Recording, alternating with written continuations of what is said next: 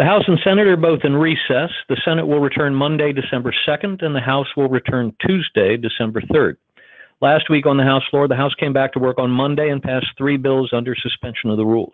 On Tuesday, the House passed another bill under suspension and also took up and passed H.R. 3055, the continuing resolution we discussed last week. On Wednesday, the House passed another 3 bills under suspension, including S. 1838, the Hong Kong Human Rights and Democracy Act, and S. 2710 to prohibit the commercial export of covered munitions items to the Hong Kong police force. On Thursday, the House took up H.R. 1309, the Workplace Violence Prevention for Healthcare and Social Service Workers Act. After considering a number of amendments, the House passed the bill by a vote of 251 to 158, and then they were done. This week on the House floor, no action. They're in recess. Last week on the Senate floor, the Senate came back to work on Monday and voted to invoke cloture on the nomination of Robert J. Luck to be U.S. Circuit Judge for the 11th Circuit Court of Appeals. On Tuesday, the Senate voted to confirm him to that position and then voted to invoke cloture on the nomination of Barbara Lagoa to be U.S. Circuit Judge for the 11th Circuit Court of Appeals. On Wednesday, the Senate confirmed her to that position. Later Wednesday, the Senate voted to confirm Adrian Zuckerman to be Ambassador of the United States to Romania. On Thursday, the Senate voted by 74 to 20 to concur in the House amendment to the Senate amendment to H.R. 3055, the continuing resolution. That is, the Senate passed the continuing resolution. Later on Thursday, the Senate voted to invoke cloture on the nomination of Dan Brulette to be Secretary of Energy, and then they were done. This week on the Senate floor, they're in recess. To a new subject, the Bidens. Senate Republicans, I repeat, are quietly gathering information about what went on in Ukraine in 2015 and 2016. On Thursday, Senate Judiciary Committee Chairman Lindsey Graham sent a letter to Secretary of State Mike Pompeo asking for all relevant documents and communications regarding phone calls between then Vice President Biden and then Ukrainian President Petro Poroshenko on February 11th, 18th, and 19th, and March 22nd of 2016, regarding then Ukrainian Prosecutor General Viktor Shokin's investigation of Burisma Holdings, the Ukrainian energy company on whose board Hunter Biden sat. On Friday, Senators Chuck Grassley and Ron Johnson, chairman, respectively, of the Senate Finance Committee and the Senate Homeland Security and Governmental Affairs Committee, sent a letter to the Secretary of the Treasury asking for information on any suspicious activity reports that may have been filed for Hunter Biden.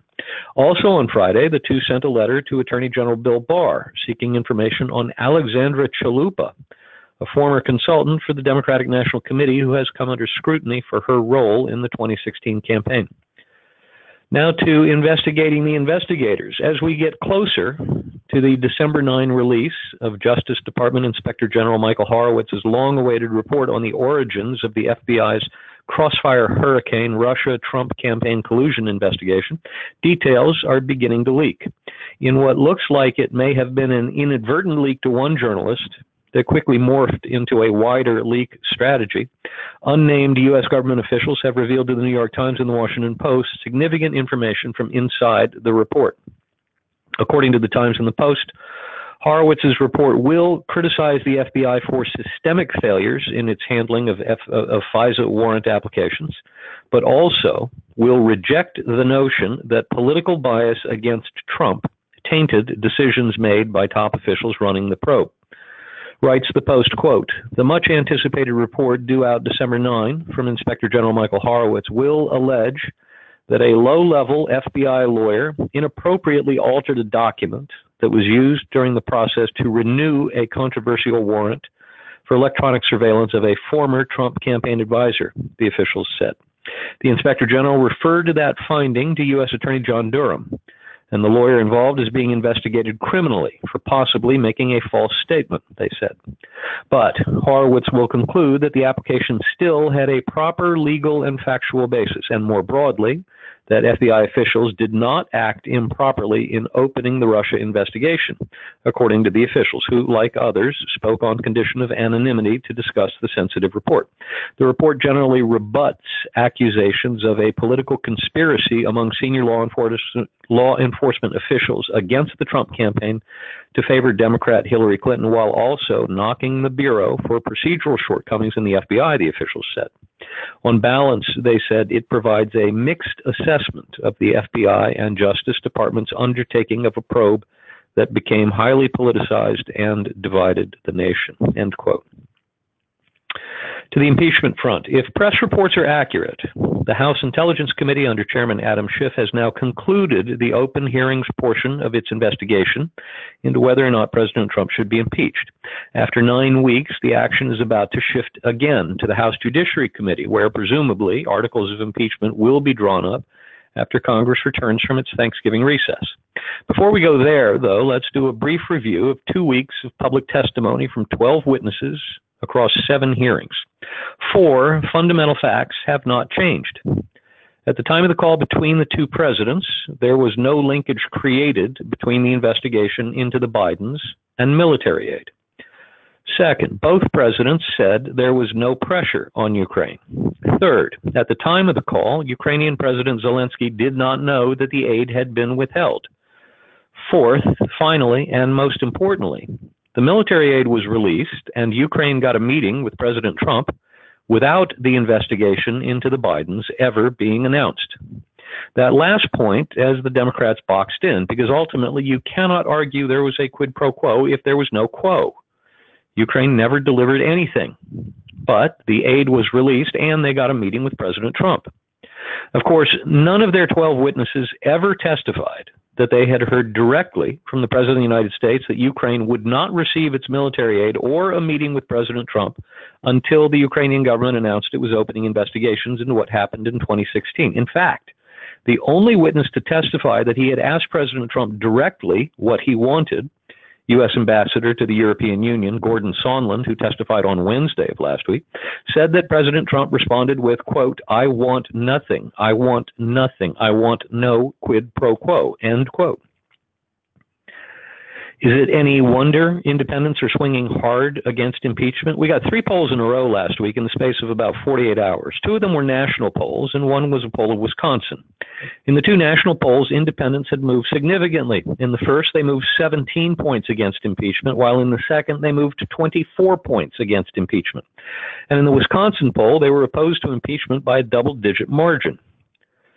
So now the action will move. First, the House Intelligence Committee will produce a report to send to the Judiciary Committee. The Judiciary Committee will then take that report along with any reports from the other House committees examining the impeachment question, and will try to fashion some sort of articles of impeachment. The House Democratic leadership wants to get this done before Christmas. I expect the Judiciary Committee is going to take a week or 2 to draft and then consider articles of impeachment. We could be looking at a vote on the House floor during the 3rd week of December. 3 weeks ago, I likely would have predicted that the vote on articles of impeachment was a slam dunk. No more than a handful of Democrats would vote against it, I would have thought.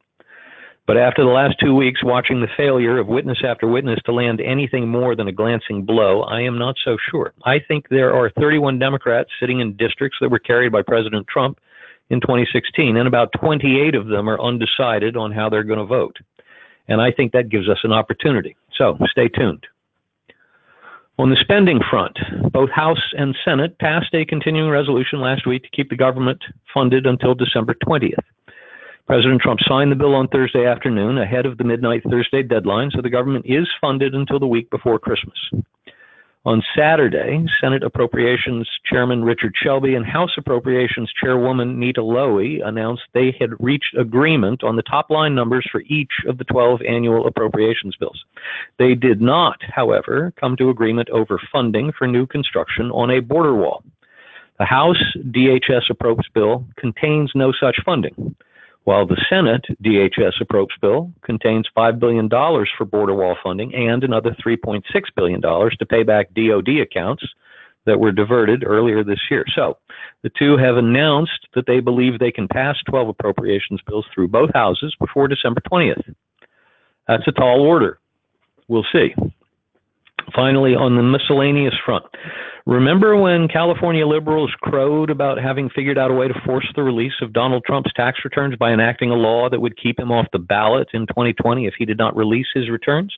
And remember how I said there was no way in the world that law would be allowed to stand?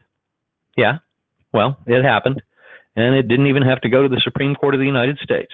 On Thursday, the California Supreme Court ruled unanimously that the law violated the California state constitution and must be struck down. In a 7-0 judgment, the California court ruled that the law violated a portion of the California Constitution calling for what it calls, quote, an inclusive open presidential primary ballot. End quote. End of Washington report.